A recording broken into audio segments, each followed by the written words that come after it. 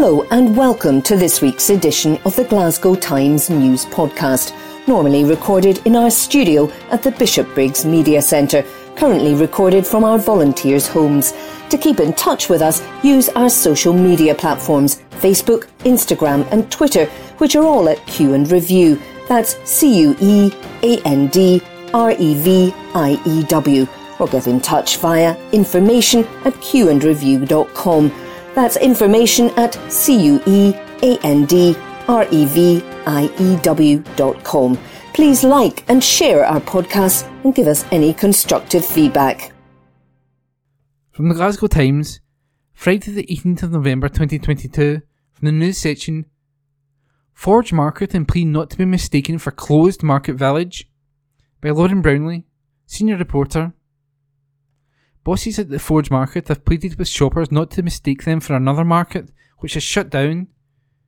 We previously reported that the Market Village within the Forge shopping centre ceased trading earlier this week, but the Forge Market, which is nearby on Duke Street, is still open for business. A post on Facebook read, "The Forge Market is open as normal. Our 60 plus independent traders are waiting to welcome you to a shopping paradise. Do not mistake us for the Forge Shopping Centre Market Village, which is now closed." It is believed that the company that runs the Market Village has gone into administration. The Glasgow Times previously spoke with traders who were shocked to find out the news on Monday night. They were told at 5 p.m. they would not be able to trade the next day. And that report was by Lauren Brownlee. From the Glasgow Times, Friday the 18th of November 2022, from the news section, Fundraising drive aims to secure brighter future for brave Linwood boy, by Jacob Nicol. A Linwood couple whose young son has a severe type of spina bifida are appealing for help to fund treatment which will hopefully mean he's able to walk. Lauren Wark was told after her 20-week scan in 2022 that her unborn child Phoenix could be paralysed from the waist down as a result of the condition. The determined mum-to-be then underwent a procedure in Belgium to repair the lesion in his back, which involved him undergoing surgery while still in the womb. Now aged 2, Phoenix's movement has exceeded the expectations of doctors, and Lauren hopes a new spinal stimulation treatment will bring further progress. She said, "When Phoenix was born, we were told he had no feeling in his legs whatsoever, and would probably never be able to do anything like sit, crawl, stand or walk. However, he sat up unaided when he was 5 months, then began army crawling when he was 13 months, before he started properly crawling at 18 months. He can now stand when he's holding my hands. His left leg is definitely a lot weaker than his right side, but we hope the spinal stimulation will help with this." Lauren, 28, and her husband Gordon have set up a GoFundMe page to help pay for the new treatment, which involves using a machine called an eStim unit. The device gives electrical impulses from the lower legs back to the legs, and is designed to help children with spina bifida feel parts of their body they were unaware of before. Lauren said, "We found a private physio in Linlithgow who has been trained on how to do spinal stimulation, so we go there every 2 weeks. Phoenix has only had 2 sessions, so it's too early to say how much it is helping, but the physio says he looks like a fantastic candidate for the treatment based on her initial assessment. We've also ordered the spinal stimulation machine and are waiting for it to arrive." Lauren is hoping to raise more funds to help pay for Phoenix's expensive physio sessions and other equipment, such as a walker that he will need during treatment. She added, "I've had to stop working as it's just not feasible for me to have a job and provide all the care that Phoenix requires, so our funds are a bit tight right now. Any donations would be so appreciated. We want to do as much as we can for Phoenix, as he is so determined and I can see him going so far. To support the fundraising efforts, visit gofundme.com/f/help-phoenix-get-up-and-going." And that report was by Jacob Nicol. From the Glasgow Times, Friday the 18th of November 2022, from the news section, Glasgow man appears in court over suspicious package in Cambuslang, by Janice Mitchell. A man has appeared in court after a bomb squad locked down in Cambuslang Street earlier this week. As previously reported by the Glasgow Times, 999 crews and an explosive ordnance disposal EOD team were called to Mansion Court on Tuesday night following the discovery of a suspicious package. Police Scotland later confirmed that the EOD unit made the item safe before removing it for examination. On Wednesday night, forensic officers were then spotted a few miles away in Glasgow's Marfield Street in the city's Carntown in connection with the incident. The force later confirmed a suspect had been arrested and charged. John Carstairs, 42, appeared at Glasgow Sheriff Court on Thursday. Carstairs, of the city, made no plea to the single charge of making or being in possession of an explosive substance under suspicious circumstances. The case was committed for further examination, with Carstairs remaining in custody meantime. The suspect is due to return to court within the next week. And that report was by Janice Mitchell. From the Glasgow Times, Friday the 18th of November 2022, from the news section, man arrested in Glasgow in connection with indecent online chat. Report by Nicole Mitchell. A man has been charged in connection with alleged indecent online communications. Officers were called to Cowcaddens Road at 3:15pm on Wednesday afternoon regarding the allegation.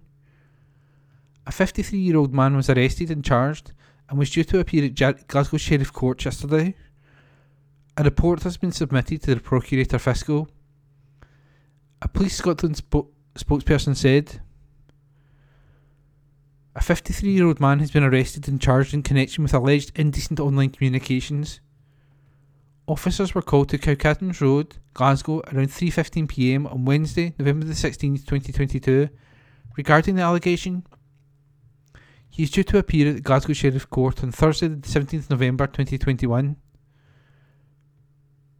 A report has been submitted to the Procurator Fiscal. I do believe that might be a misprint there of that date, 17th November 2021. Maybe it should be 2022. Apologies. And that article was by Nicole Mitchell. From the Glasgow Times, Friday the 18th of November 2022, from the news section, exclusive, mother and daughter separated by war reunited in Scotland, by Greg Russell, journalist. A mother and daughter whose lives were ripped apart by war have had an emotional reunion in Scotland after being separated for 10 years. Our sister title The National exclusively revealed a year ago how our Glasgow immigration lawyer had taken the case of the two women, who were calling Shamja, 54, and her 39-year-old daughter Jalia, to protect their identities, to the first-tier tribunal of the Immigration and Asylum Chamber. Jalia is a Syrian national, and she, her husband and her child live with the widow Samja in Syria. However, when the civil war flared up in 2011, they fled to Lebanon, but Samja could not enter that country because she is a Palestinian national. Her home was destroyed in the conflict, and she had spent 10 years living in refugee camps while her daughter had to cope with the death of her own husband and separation from her mother. Jalila avoided repatriation to a war zone when she was chosen for UK resettlement and, on arriving in Scotland, set about navigating the notoriously difficult UK family reunion rules. After a string of disappointments, Asla managed to get the case before the first-tier tribunal. When that body decided the mother and daughter could be reunited in Scotland, Jalila told The National, "I honestly cannot describe how great a moment this is in my life. It's one of the greatest moments in my life." Her main concern was then centred on the time it would take for her mother's documentation to be processed in her war-ravaged homeland. We illustrated our first story with an image of Shamja sitting outside the tin hut she called home in a Syrian refugee camp. 1 year on, both women were virtually dumbstruck when they reunited for the first time in a decade. Aslam, a senior solicitor with Muqtat & Co in Glasgow, told The National, "What voters and taxpayers ought to be entitled to is the truth when it comes to immigration matters. The truth is that it was the Conservative government who said they wanted to create a safe passage for people fearing prosecution or war, a non-existent, ludicrous proposition we all know about. It was they who said the family reunion is a safe passage, yet it is the same government that, despite opposition, continues to make it increasingly harder for family members to be reunited." He added, "In this particular case, a mother and daughter were separated for years unnecessarily. This elderly mother was living in a ripped-up tent, unsure if she could eat every day and surrounded by warfare. What if that was your mother? Would you be happy with taking years and wondering whether a good enough case was presented in court? If there is a safe passage to the UK, it is a family reunion. Mukhtar and co are delighted with this outcome and continue to fight for refugees. And that article was written by Greg Russell. From the Glasgow Times, Friday the 18th of November 2022, from the news section, murderer pleads guilty to stabbing Billy Maguire in Clydebank house, by Grant McCabe. A man murdered a friend who confronted him after being called a midget. Brian Folan, 27, stormed into a house where Billy Maguire was and stabbed him 4 times in the chest. The violence was sparked after Mr. Maguire had telephoned Folan when he learned about the height remark. The 25-year-old dad died in hospital after the attack in Clydebank, Western Bartonshire, on December the 20th, 2020. Folan now faces a life sentence after he pleaded guilty at the High Court in Glasgow to murder. Corey Craig, 28, admitted to a culpable homicide charge on the basis he drove Folan and Jordan Morrison, 26, to the house. Morrison was acquitted of any involvement in the killing, but pleaded guilty to the attempted murder of Mr. Maguire's friend John Higgins that night. The trio will be sentenced next month. Morrison and Craig had no previous convictions. The court heard how Folan had been friends with Mr. Maguire and Mr. Higgins. Craig meantime knew the latter. Folan, Morrison and the 2 men were at a party in the house at Perth Crescent, Clydebank, where Angel White lived. Later on December the 20th, 2020, the 4, along with Ms. White and her friend Elle Leonard, were the only people still there. Prosecutor Eric Robertson then explained, Billy Maguire and John Higgins fell asleep. Folan, in discussion with Angel White, described Billy Maguire as a midget and an idiot. Later, John Higgins made a remark about Folan's mother, which angered him. The court heard after Folan and Morrison were picked up by Craig, the woman told Mr. Maguire about the midget jibe. Mr. Maguire then called Folan, stating, "Make sure you're in at your mum's tomorrow." He added he was going to come and see him. During a separate call, there were then threats exchanged between Folan and Mr. Higgins. It ended up with Folan, Morrison and Craig returning to the house around midnight. Craig had earlier texted a friend saying, "Gone to Gaffney now to get that wee bill." Craig remained in his Mercedes as the other 2 leapt out. The pair's faces were covered with a mask or snood as they burst in. However, Folan was recognised due to his physique and Morrison because of the size of his large stomach as well as his tan. Mr. Maguire was knifed as he sat on a sofa, with Morrison attacking Mr. Higgins. Ms. White and her friend fled upstairs before a wounded Mr. Maguire told him he had been stabbed in the heart. The injured men were rushed to hospital.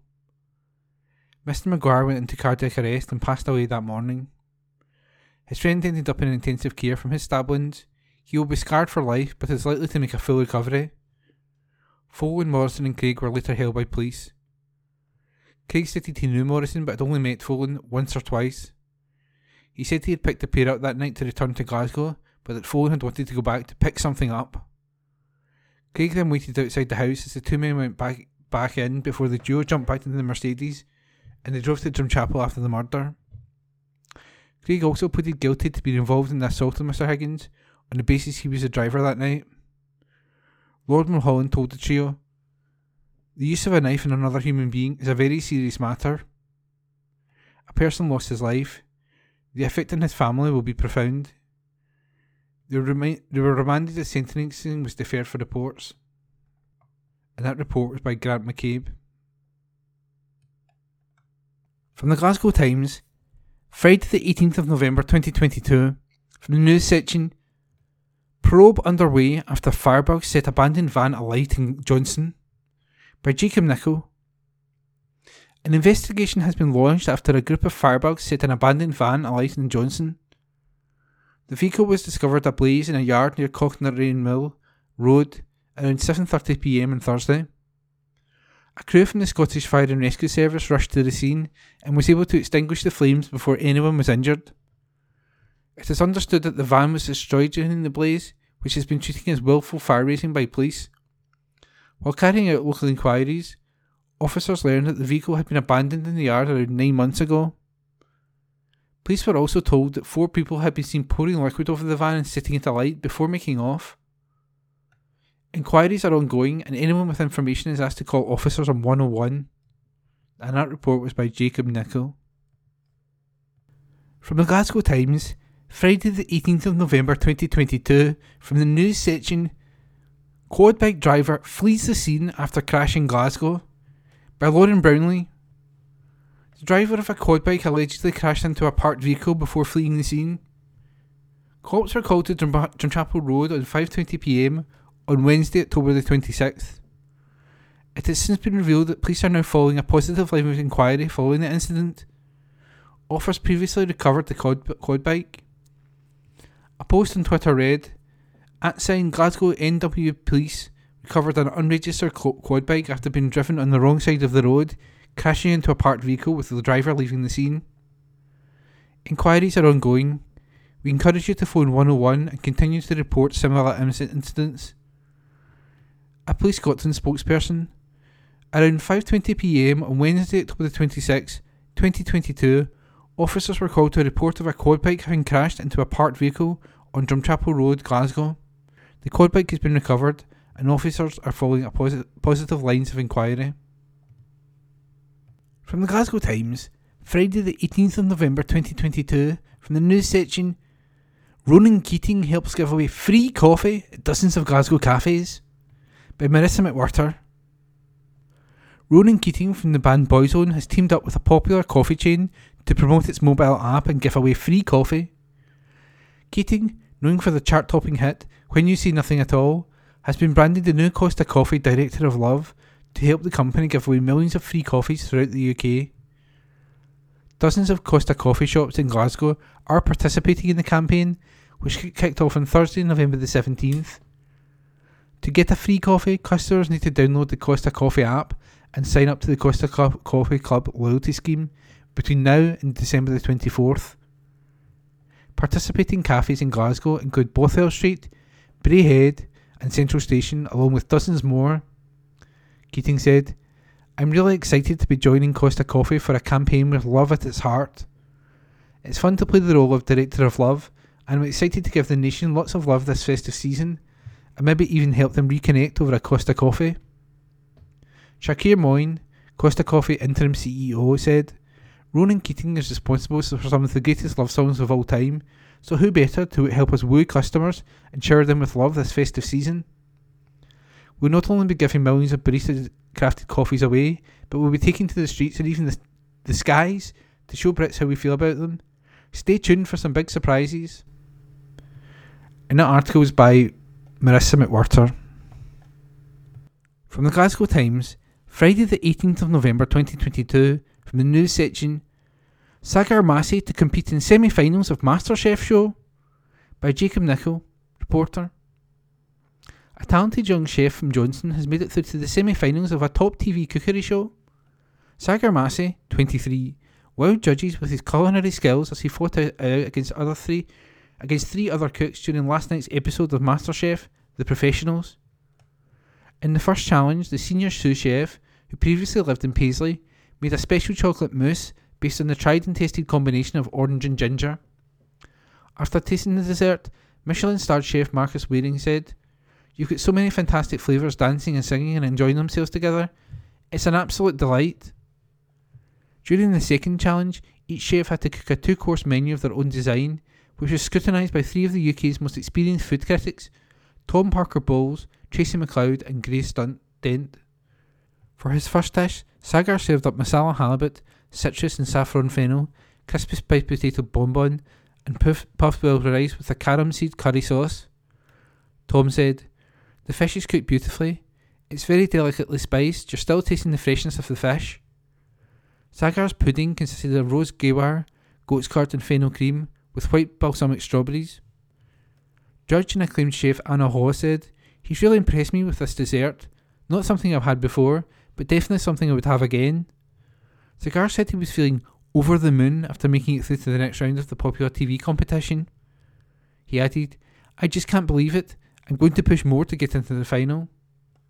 Sagar is now one of 10 chefs who will be competing in the semi-finals, which will commence on BBC One and iPlayer at 8 p.m. on Monday, November the 28th. And that article is by Jacob Nichol. From the Glasgow Times, Friday the 18th of November 2022, from the news section, survey signs a light on safety fears in Glasgow parks after dark, by Stuart Patterson, political correspondent. People do not feel safe using parks in Glasgow after daylight hours, a survey for the council has found. The council is committed to providing some lighting in parks, and work has been carried out to decide where and how it should be done. The issue of lighting in parks came to a head last year during the COP26 summit in Glasgow, when people were diverted through Kelvingrove Park, when roads were shut to allow world leaders to get to the art gallery for a dinner. Many women said the park was in darkness and they felt unsafe, leading to people in other areas stating safety concerns about parks after dark and campaigns to provide lighting on key routes. The survey focused on 3 parks: Kelvingrove Park in the west, Queen's Park in the south, and Cranhill Park in the east. In all 3, it found very few felt safe in the park after dark. In Cranhill, only 4% said they felt safe after dark, while 60% said they felt unsafe. In Queen's Park, 6% said they felt safe after dark, and 49% said they felt unsafe. And in Kelvingrove, 8% said they felt safe, and 68% felt unsafe. During the day in all 3, the majority felt safe. In Kelvingrove, 95% felt safe during daylight hours, in Queen's Park 94%, and in Cranhill 75% felt safe. The next step is a series of technical workshops to decide on what routes lights should be placed and how they would be installed. It is likely that it will be 2024 before lighting is installed after plans are finalised, costing worked out and funding secured before construction work can begin. The council said that the impact on wildlife and biodiversity has to be taken into account, as well as the bird nesting season. A spokesperson for Glasgow City Council said, "Our engagement sessions with stakeholders and community representatives have provided a clear steer on how to deal with the issue of introducing more lighting into parks.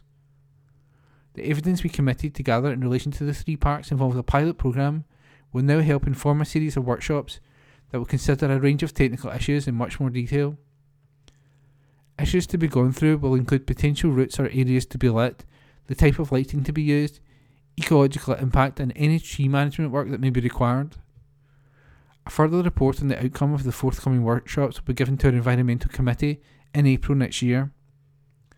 Funding for any project is still to be identified, and any work to remove any vegetation will be undertaken out with bird nesting season." And that report was by Stuart Patterson. Glasgow Times News on Monday the 21st of November. Bronze Gandhi bust could pop up in a major city park. An article written by Esther Tarnai. A bronze bust of Mahatma Gandhi could appear in a big city park. Glasgow City Council is currently considering a planning application which would see the world-famous political and spiritual leader's statue displayed on a plinth. The commemorative artwork would be located in Kelvingrove Park, near the Stuart Memorial Fountain. The application was submitted by the Association of Indian Organisations, which says the historical icon deserves a monument. Dr. Mridula Chakraborty, Secretary of the Association, told the Glasgow Times, "About 4 years ago we thought it would be a good idea if we had a bust or a statue of Mahatma Gandhi on the city of Glasgow, which we don't have at the moment. I reached out to the Indian government, and after a long struggle they donated a statue and they sent a bust as well. But the amount of time it's taken to get permission to install the statue was taken to the Ayrshire Consul, so we now have the bust. Initially, we started with discussions about where it should be, and I wrote a number of letters to heads of departments, including the Lord Provost, as to where it should be located, where maybe there is the least vandalism. Eventually, we had a good meeting and decided that the location could be Kelvingrove Park because it's located not very far from the West End, where all the students are. There's a temple nearby and the area is very multicultural. With this bust, the association hopes to pay tribute to the freedom fighter." Dr. Chakraborty added, "It's not for the Indian community only, it's global because Mahatma Gandhi started the process of the Black movement, along with the influences of Nelson Mandela and Martin Luther King Jr. He epitomizes non-violence. He tried to press upon any issues without violence, and he did a lot of work in India. But prior to that, he was elsewhere in the world, like Zimbabwe and Johannesburg." About Glasgow, she said events like the 2014 Commonwealth Games prove how united the locals are, despite differences in race, religion, class and nationality. She added, "I think the spirit is there, so having this kind of thing can even improve that, and it's very important to have a common understanding of people in today's world, as a lot of the time people don't understand each other. Glasgow, I think, is really an exception. People do work together very well, and it's very much multicultural." The application is currently being considered by Glasgow City Council. A decision was due to have been made on October the 28th. A spokesperson said the application for planning permission for the erection of a bronze bust representing Mahatma Gandhi on land adjacent to the Stuart Memorial Fountain in Kelvingrove Park is currently being assessed. An article written by Esther Tarnay. Glasgow Times News on Monday the 21st of November. Campaigners hit out at leaders for forgetting drugs crisis. An article written by Catherine Bussey. Political leaders appear to have forgotten Scotland's drug death crisis, campaigners claimed as they published a report calling for changes to be made in treatment services. The group Favour, that is Faces and Voices of Recovery, claimed there's still a postcode lottery in terms of treatment for drug users, with referrals to residential rehabilitation centres branded inconsistent. It published its report a year after First Minister Nicola Sturgeon and Scottish Conservative leader Douglas Ross carried out a rare joint visit to a community group in Glasgow set up to try to help addicts. Kenny Traynor, the founder of the Blue Vale Community Centre, said that 12 months later little had changed. He said, "We were delighted to welcome the First Minister and politicians from various parties to Blue Vale last year to discuss the drug death crisis. But what we said then still applies now. Scotland's politicians need to wake up to the reality in our communities where lives are still being devastated by addiction and progress has been far too slow." Figures from National Records of Scotland showed 1,330 people lost their lives to drug misuse in Scotland in 2021, a drop of 1% from the previous year. Favour Scotland Chief Executive Anne-Marie Ward said that unfortunately the systems remain as broken today as it was a year ago. She added, "Our report identifies the deep-rooted problems and outlines a series of recommendations to improve how we treat people.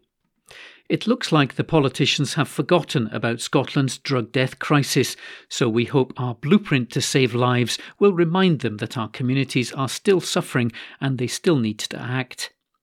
Some authorities refuse to refer drug users seeking help to residential rehabilitation services outside their local area, the report claims.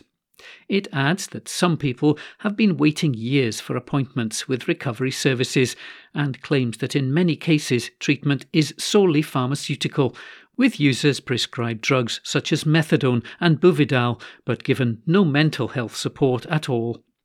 The report recommends a clear definition of residential rehabilitation be introduced, saying this would ensure nobody is sent to pretend rehab facilities that are really stabilisation or detox services. It calls for a centralised referral and funding system to end the postcode lottery to residential rehab, and also suggests guidelines to be brought in to ensure mental health support is provided alongside substance management and pharmaceutical treatment. The report also recommends that statistics should be published setting out how many people have waited 6 months, 12 months and 24 months for a place in a residential rehabilitation facility. Drugs Policy Minister Angela Constance said, "As we do all we can to help families cope with the cost of living crisis, we're even more focused on supporting those affected by problem substance use, delivering real change on the ground and implementing approaches we know can help lives." Anyone who needs support should have access to whatever type of treatment or recovery works best for them. That's why we're investing £100 million in residential rehabilitation over the course of this Parliament. An article written by Catherine Bussey. Glasgow Times News on Monday the 21st of November. Food Bank cancels Christmas drive to appeal for essentials due to demand. An exclusive front page article written by Esther Tarnay. A North Glasgow charity that supports families has been forced to cancel its annual Christmas drive to focus on baby formula donations due to demand.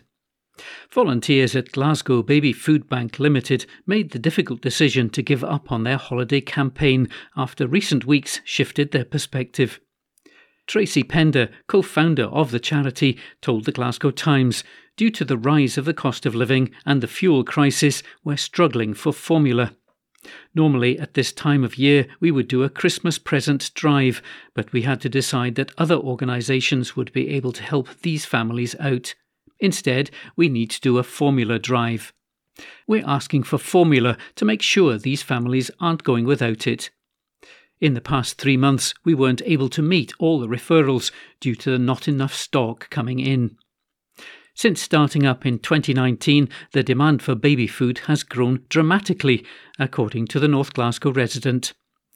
As the cost of living crisis is inflating prices, many parents and guardians are left unable to buy essential items like food.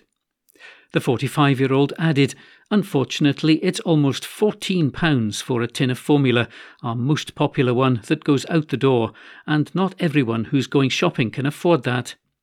As quickly as donations come in, they're straight back out of the door. It's heartbreaking more than anything. Everyone now is hit. It's not just the low-income families who are struggling in this crisis.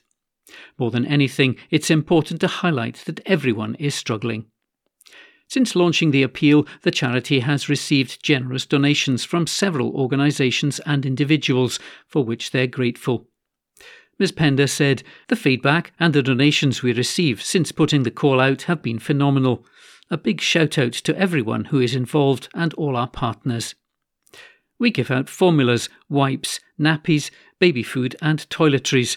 Also, if a family's struggling and they don't have the essentials like prams, Moses baskets, clothing and shoes, we can help out with that as well. An exclusive front page article written by Esther Tarnay. Glasgow Times News on Monday the 21st of November. School staff to be trained in eating disorder awareness. An article written by Sarah Hilly. School staff in Glasgow are to be trained in eating disorders and self-harm awareness to help children who are struggling with their mental health. There is a bid to increase the number of staff in secondary and primary schools trained in self-harm awareness. Secondary school teachers will also get the chance to undertake a suicide prevention course next year. And all pastoral care teachers are to be trained in eating disorder awareness by June 2023. Glasgow City Principal Psychologist Barry Syme said, we're aware of the rise in eating disorders that have come through, possibly linked to the pandemic, but it was something we were seeing before the pandemic. We're looking at upskilling staff in schools around eating disorder awareness through SPOT, that is schools professionals online training, provided free by Beats Eating Disorder Charity. All pastoral care teachers in the city will undertake this training. Mr. Syme presented details of the mental health support available in Glasgow schools at Thursday's Education, Skills and Early Years City Policy Committee. Services include play therapy and counselling. Pastoral care teachers will be taught how to spot the signs of an eating disorder condition and how to help a young person get support. The council has a plan to increase the number of staff trained in self-harm awareness. A council report presented at the committee said, we're into a 5-year plan to have 2 What's the Harm trainers in each secondary school and in the longer term 1 trainer in each primary school.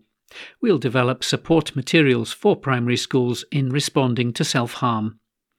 We're in the process of developing a self-harm training plan for all 19 residential children's houses in Glasgow, and we aim to have a trainer based in each children's house. A range of services are provided by Glasgow City Council's Education Department, the Health and Social Care Partnership and partners in schools. They complement services offered by Specialist Children's Services and the Child and Adolescent Mental Health Service. An article written by Sarah Hilly. Glasgow Times News on Monday the 21st of November. Hundreds of Scots refused cost of living payments. An article written by Tom Torrance. Around 700 Scots households have been refused vital cost of living payments after being hit with benefit sanctions, it's been revealed. The Scottish Sun reports that £650 was supposed to go to all vulnerable low-income households on universal credit and other benefits. The first payment of £326 was due to go to them at the beginning of September, and the second sum is expected to be paid out between November the 23rd and November the 30th. Statistics released under a Freedom of Information request, however, show the Department for Work and Pensions turned down 700 people in Scotland. No specific figure for Glasgow was given. Of these, 400 were not given the support solely due to the sanctions. The others were denied the money due to sanctions and other reasons. SNP MSP Natalie Don told the newspaper, "It's completely immoral that those most in need are being denied vital support as a direct result of cruel Westminster policies. During a cost of living crisis, this is nothing short of a scandal. The UK government must urgently get these payments to all the people entitled to them." By the Tories' own admission, this payment was introduced for people who are desperately struggling, but they're being denied the support because of the Tories' punitive sanction regime. It's understood to qualify for the first payment, households had to receive a benefit or tax credit between April the 26th and May the 25th. For the second payment, they need to be paid a benefit between August the 26th and September the 25th. But anyone sanctioned in this period won't get the extra cash. A Department for Work and Pensions spokesperson said, "People are only sanctioned if they fail, without good reason, to meet the conditions they agreed to. Sanctions can often be resolved by re-engaging with the job centre and attending the next appointment. Hardship payments are available to claimants who demonstrate they can't meet their immediate needs as a result of their sanction." The Department of Work and Pensions added that more than 7.2 million cost of living payments worth around £2.4 billion were processed in July. An article written by Tom Torrance. Glasgow Times on Monday the 21st of November. Lifestyle. Peter Capaldi talks living on pakora and lager in Glasgow. An article written by Stacey Mullen and Catherine Hay. Actor Peter Capaldi spoke of how Bill Forsyth saved him from living off pakora and lager after starring him in Scottish cult classic Local Hero. The Doctor Who and The Thick of It star praised the Scots film director in an acceptance speech after receiving the BAFTA Scotland Award for Outstanding Contribution to Film and Television on Sunday. He was part of a night of celebrations of Scottish film and television in Glasgow, which saw Best Actor awarded to fellow co-star Jack Lowden for his role in Benediction, and Izuka Hoyle scooped Best Actress as Camille in the British film Boiling Point. Speaking to the audience while holding his BAFTA, Mr. Capaldi said the award was for getting lucky and for being lucky enough to be born in Scotland. But he also pinned the recognition on the people who he has met along the way, including Bill Forsyth. He said, 40 years ago, I was just up here in Glasgow as an art student, living off pakora and lager for breakfast. Bill Forsyth scooped me up and put me in Local Hero. It was an act of kindness and confidence that baffled me and much of the industry to this day, but I wouldn't be here without him, and nor would a lot of others. Mr. Capaldi landed his breakthrough film role aged 24, playing Danny Oldson, a naive young oil industry executive in the film. He went on to praise Scottish satirist Amanda Iannucci, writer of The Thick of It, where Mr. Capaldi plays the foul-mouthed spin doctor Malcolm Tucker, describing him as fabulously gifted. He said by the time he met Mr. Iannucci, he had some ups and downs and had been dropped from the series Trawlermen before deciding to go for the Tucker audition. He recounted, "When I went to the audition and Armando said to me, 'There's no dates, there's no stars, there's no actual script, and would you like to improvise something?' I had that look on my face that was basically telling him to F with 3 stars the F with 3 stars off, which, as it turned out, was the right vibe to bring to the room. He gave me the job and it changed my life." And of course he couldn't leave out Stephen Moffat, who scouted him to play the 12th Doctor in Doctor Who. Commenting on their time spent working with each other, Mr. Capaldi said, "Off we went and he took me on the most magical journey." He commented on Ncuti Gatwa taking on the new Doctor Who role, adding, "I can see it in his heart that he is about to discover how beautiful and wonderful and cosmic the human race can actually be." And he'll also be able to spot an anorak in his peripheral vision 50 yards away, and he'll have to find out what to do. Mr. Capaldi closed with a nod to his fellow actors. "I just want to say, actors are brilliant. And it's great when you get an award and it's all like this and everything's going really well. But for a lot of actors, it's not going well. And from day to day, from week to week, it can be really tough. And you can't get through the door and you can't get out the door sometimes. So I just want them to know that sometimes the stars align and you get lucky. And that's what happened to me." An article written by Stacey Mullen and Catherine Hay. Glasgow Times News on Monday the 21st of November. Councillor pledges to hold the SNP to account. An article written by Drew Sandilands. The city's newest councillor, John Carson, has pledged to hold the SNP to account over the state of the city and believes there's growing support among residents for Labour. Councillor Carson, a postman, has been balancing his Royal Mail shifts with campaigning for a seat in the ward where he's lived for nearly all his life. The 28-year-old, a communication workers' union rep, has also been heavily involved in recent postal strikes and is a member of the union's national executive. He's pledged to fight the corner for the Lynn community. What's really happening right now is that Glasgow is disproportionately suffering from the cuts, he said. The solution the SNP seems to have is that local communities are going to compete with each other for resources. The thing is, everyone is paying their council tax. They're all entitled to equal treatment. We need to be there to hold them to account for how they're governing. A by-election was called in the Lynn ward after the death of former Glasgow Labour group leader Malcolm Cunning. Malcolm was a local Labour stalwart, very dedicated to the area and public service, Councillor Carson said. As someone who's lived in the area and obviously was a Labour member, I saw that firsthand. The new councillor said he has very strong public service values and wants to give back to the community that I grew up in and has given so much to me. I think the key thing is going to be holding the SNP Council to account for the state of the city, for proper investment in the city, and to focus on the real issues, he said.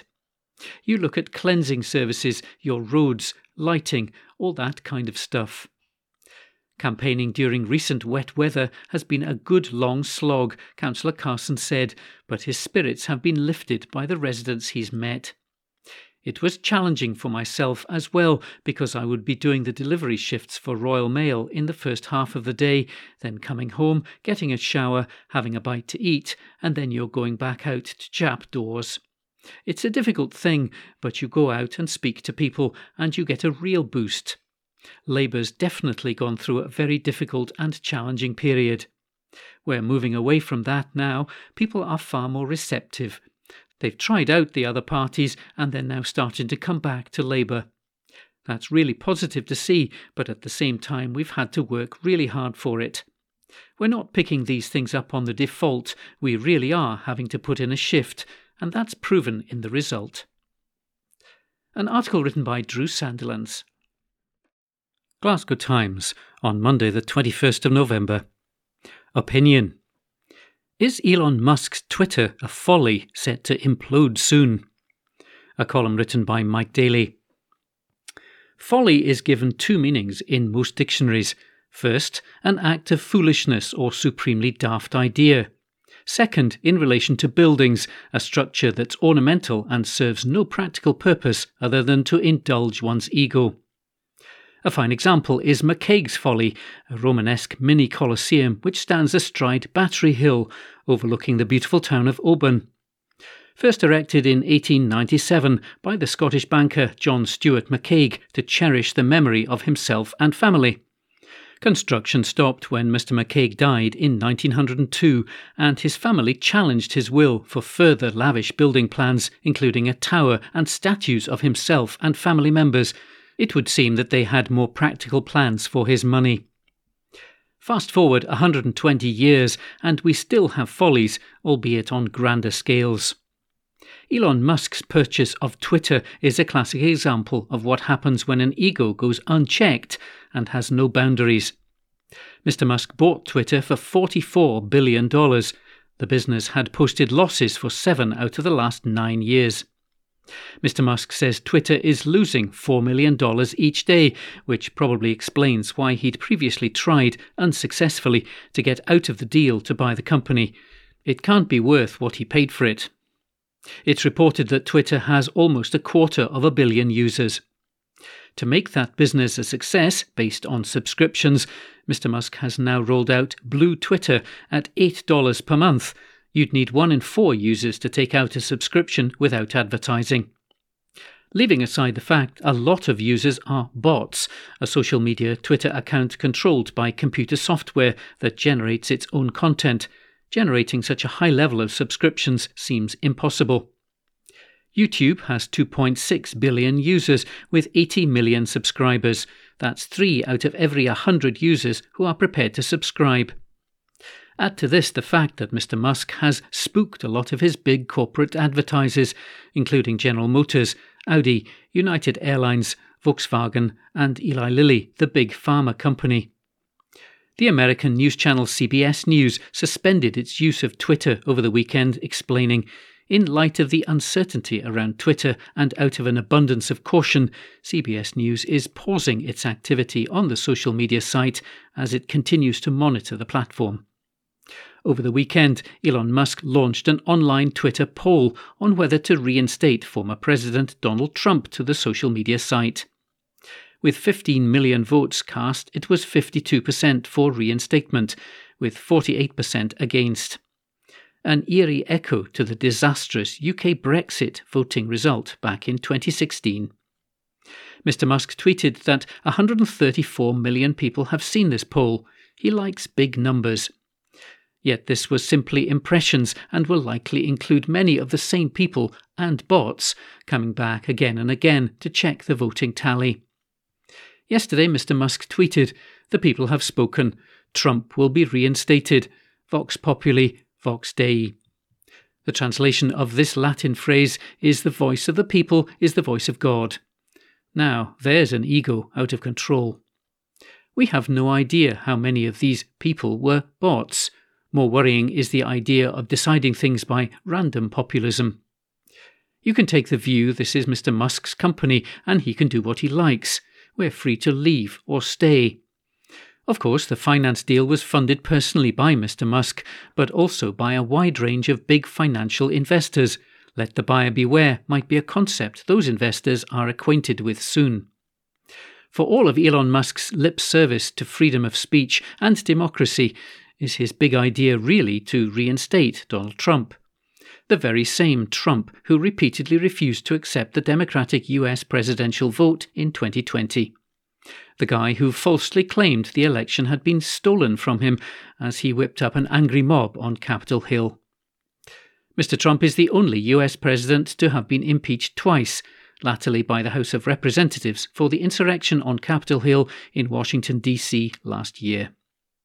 Mr. Trump is reminiscent of O. Henry's 1904 novel Cabbages and Kings, a collection of stories set in the fictional banana republic of Anchuria. The book coined the term Banana Republic. Mr. Trump has indulged in more harebrained follies than most people on the planet combined. His ego matches Mr. Musk. A return to hate-filled Trumpism on social media might be the move that undoes Twitter. It goes against Mr. Musk's ambition for transparency and Twitter being the best place for accurate information. Post-truth Trumpism combined with posing as anyone by paying $8 a month for a blue tick is a marriage made in heaven. A column written by Mike Daly. Glasgow Times, on Monday the 21st of November. Opinion. Sturgeon's record on shipbuilding has sunk the case for independence. The Tory View, a column written by Thomas Kerr. Glasgow and the Clydeside has a proud history of shipbuilding. Thanks to Rishi Sunak and the UK government, that's long set to continue. The announcement last week that 5 more frigates are going to be built was absolutely brilliant news for our city and another confidence boost in the hugely skilled workforce at the Govan and Scotstoun BAE system sites from the UK government. As we continue to see Russian aggression towards Ukraine and other unknown challenges, it's vital that we boost our defence infrastructure, and it's terrific that a large bulk of that warship building work will be done right here in Glasgow as part of a £4.2 billion contract. There's no getting away from the fact that shipbuilding has been one of the most contentious points of discussion surrounding the independence debate. The reality is that this latest contract reaffirms the UK government's commitment to shipbuilding in Scotland and will protect thousands of jobs in Glasgow. Only the day before the contract announcement, the Scottish Affairs Committee heard from defence expert Professor Keith Hartley unequivocally that there would be no future for warship building in an independent Scotland. This is a man that has advised the United Nations and the European Defence Agency. He can't be brushed aside by pro-independent supporters as some scaremongering unionist, even though they probably will attempt to do so. And let's contrast the delivery by the UK government over warships with the SNP's record in building a ferry. The score would be one a team would be proud of delivering at the World Cup. In the relevant time period, it's the UK government 7, the SNP government 1. The SNP's ferry fiasco has cost taxpayers £250 million and rising, and we still don't have any ferries that float. Our island communities are being let down at every single turn by the SNP. It's nothing short of a scandal and is the height of incompetence. Still, nobody has taken responsibility within the SNP for failing to get a basic ferry procurement process correct and deliver desperately needed new vessels for our islanders. Nicola Sturgeon's record on shipbuilding has sunk the case for independence. She just doesn't want to admit it yet. While the SNP is blowing millions and crippling daily life for our island communities, the UK government has stepped up yet again and delivered for Scotland. Given the current cost of living crisis, news that work is secure at these sites will be of huge relief for the skilled workers and their families at this time. Protecting the nation is any government's first priority, and to do that you need not only the manpower, but world-class warships like the Type 26 frigates as well. This sort of multi-billion level of investment in Clydeside sites is only possible because we're part of the United Kingdom. Even Nicola Sturgeon had to welcome this news, even if it truly exposed which government is better at delivering on shipbuilding once and for all. A column written by Thomas Kerr. Glasgow Times News on Monday the 21st of November. 2 suspects wanted in murder bid in Maryhill. An article written by Rebecca Newlands. 2 suspects are wanted in a murder bid after a man suffered life-threatening injuries.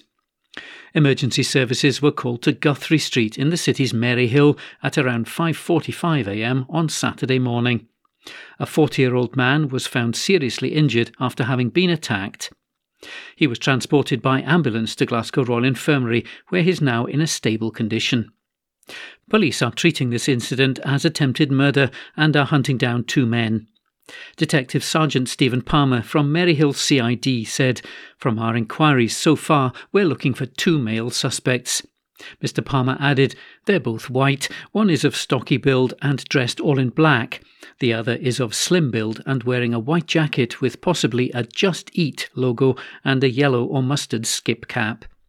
I would ask if you recognise these men from the descriptions or were in the Mary Hill area around the time of the incident and saw anyone acting suspiciously, that you come forward and speak to police.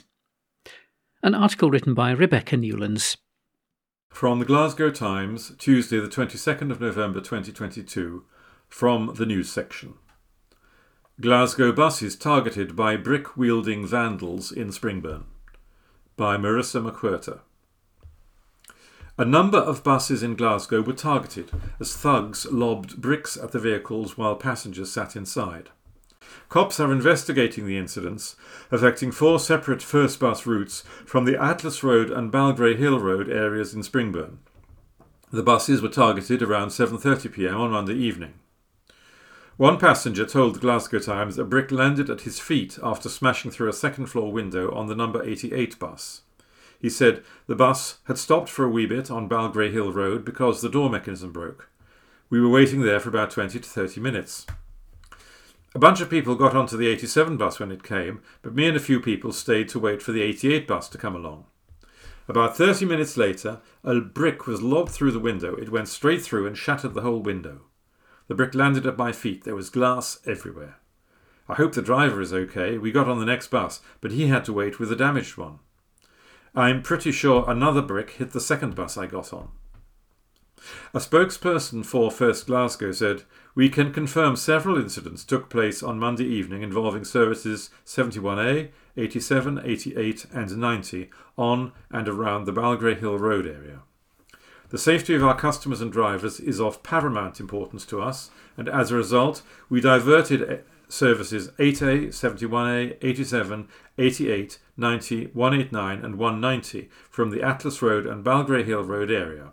Services have resumed as normal this morning. The police have been informed of these incidents and these are now being investigated further." A Police Scotland spokesperson said, around 7:30 p.m. on Monday, November the 21st, 2022, officers received a report of buses damaged on Atlas Road, Glasgow. Inquiries are ongoing. This article was by Marissa McWhirter. From the Glasgow Times, Tuesday the 22nd of November 2022, from the news section. Glasgow Soup Kitchen issue plea to council after knife incidents, by Catherine Hunter. A Glasgow soup kitchen is urging the City Council to find them a suitable indoor location following 2 knife crime incidents in the space of a week. Colin McInnes, chairperson of the Homeless Project Scotland, which is based under Central Bridge in Glasgow, has reissued a plea for a warm and watertight space in the city centre for volunteers to serve food and provide support to the most vulnerable residents. It comes following an incident on Saturday, November the 19th at around 8:40 p.m, when a 22-year-old man who had allegedly been stabbed 3 times on Argyle Street collapsed in front of the charity volunteers. The previous week, a 37-year-old man was taken to hospital after being reportedly slashed while attending the soup kitchen at around 8:30 p.m. on Sunday, November the 13th. Both men were taken to the Queen Elizabeth University Hospital to receive treatment.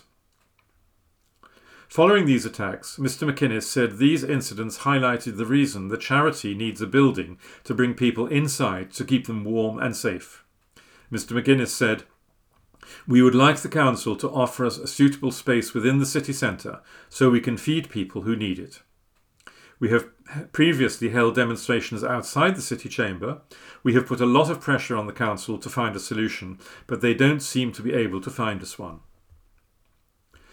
Glasgow City Council has previously offered the project 2 facilities, but these have been deemed unsuitable.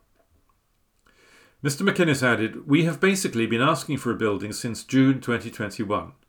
We have been telling the council that we want to bring people off the streets and indoors for multiple reasons.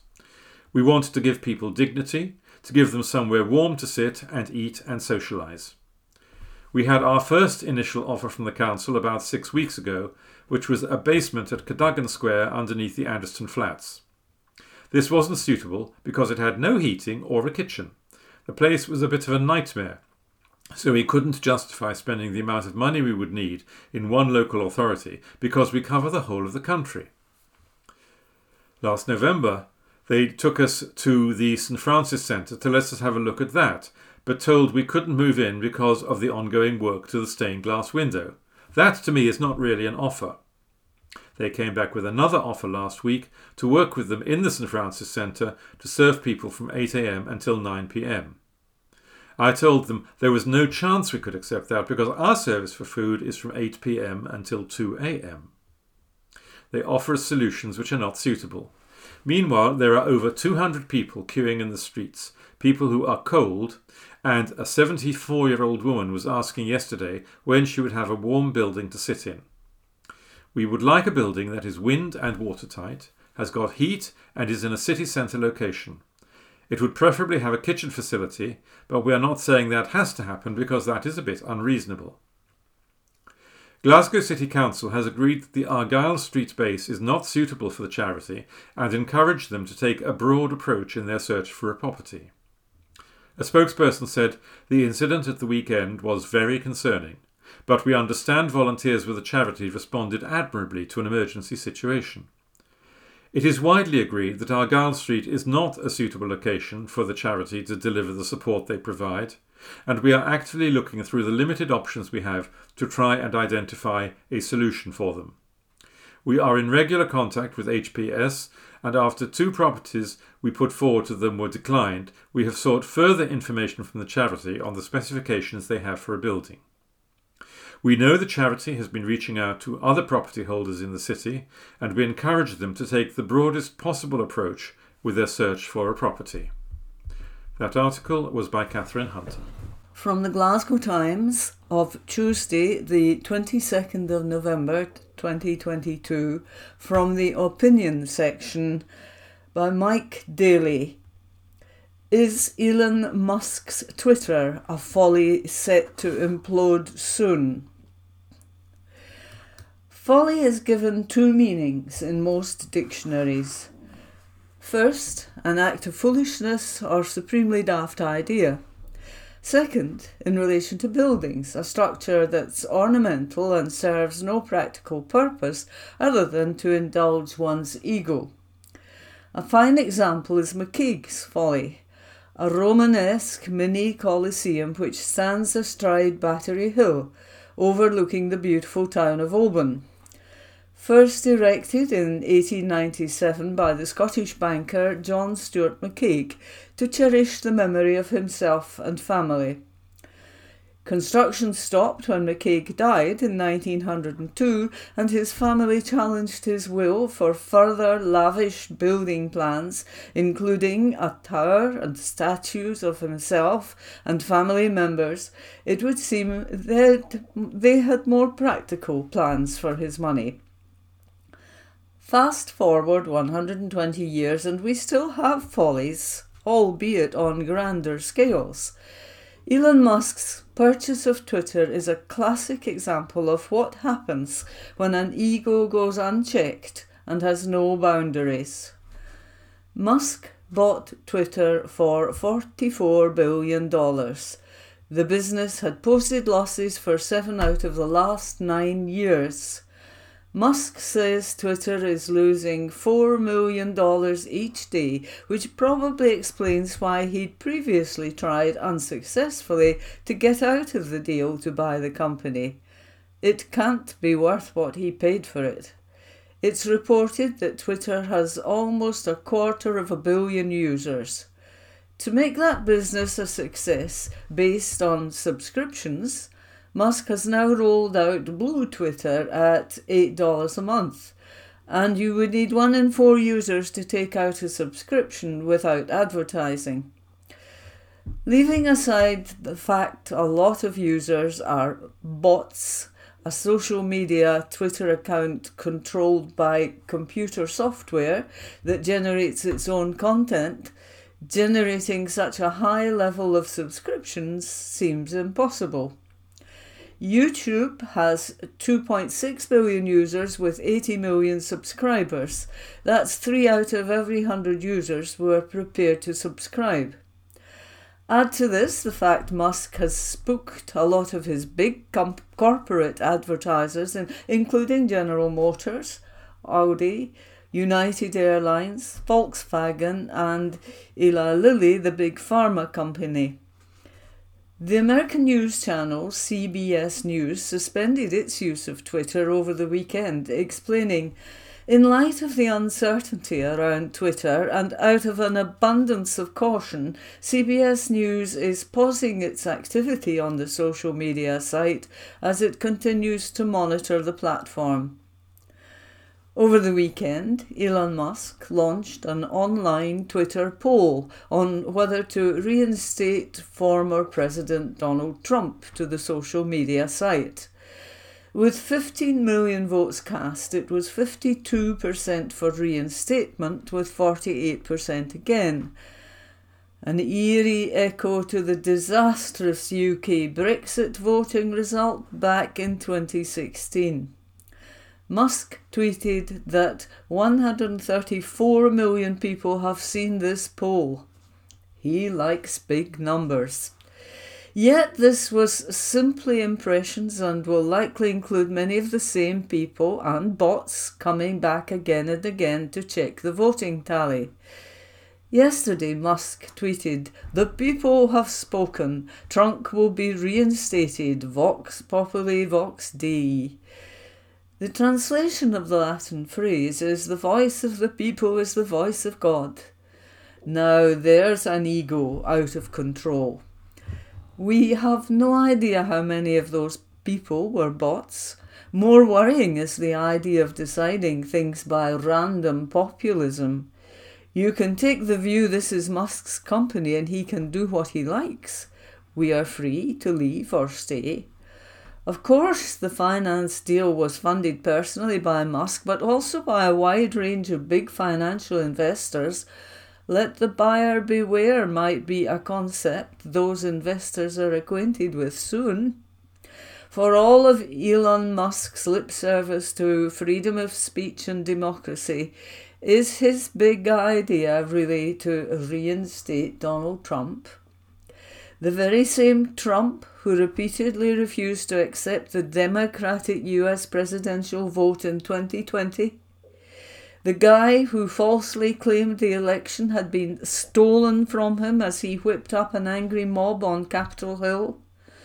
Trump is the only US president to have been impeached twice, latterly by the House of Representatives for the insurrection on Capitol Hill in Washington, D.C. last year. Trump is reminiscent of O. Henry's 1904 novel Cabbages and Kings, a collection of stories set in the fictional banana republic of Manchuria. The book coined the term Banana Republic. Trump has indulged in more harebrained follies than most people on the planet combined. His ego matches Musk's. A return to hate-filled Trumpism on social media might be the move that undoes Twitter. It goes against Musk's ambition for transparency and Twitter being the best place for accurate information. Post-truth Trumpism combined with posing as anyone by paying $8 a month for a blue tick is a marriage made in heaven. From the Glasgow Times of Tuesday the 22nd of November 2020, from the opinion section, Thomas Kerr column, Nicola Sturgeon's shipbuilding record has sunk in the case. Glasgow and the Clydeside has a proud history of shipbuilding. Thanks to Rishi Sunak and the UK government, that is long set to continue. The announcement last week that 5 more frigates are going to be built was absolutely brilliant news for our city and another confidence boost in the hugely skilled workforce at the Govan and Scotstoun BAE Systems sites from the UK government. As we continue to see Russian aggression towards Ukraine and other unknown challenges, it is vital that we boost our defence infrastructure, and it is terrific that a large bulk of that warship building work will be done right here in Glasgow as part of a £4.2 billion contract. There is no getting away from the fact that shipbuilding has been one of the most contentious points of discussion surrounding the independence debate. The reality is that this latest contract reaffirms the UK government's commitment to shipbuilding in Scotland and will protect thousands of jobs in Glasgow. Only the day before the contract announcement, the Scottish Affairs Committee heard from defence expert Professor Keith Hartley unequivocally that there would be no future for warship building in an independent Scotland. This is a man that has advised the United Nations and the European Defence Agency. He cannot be brushed aside by pro-independence supporters as some scaremongering unionist, even though they probably will attempt to do so. And let's contrast the delivery by the UK government over warships with the SNP's record in building a ferry. The score would be one a team would be proud of delivering at the World Cup. And that was this week's Glasgow Times News podcast, normally recorded in our studio at the Bishopbriggs Media Centre, currently recorded from our volunteers' homes with the publisher's kind permission. Thanks for listening.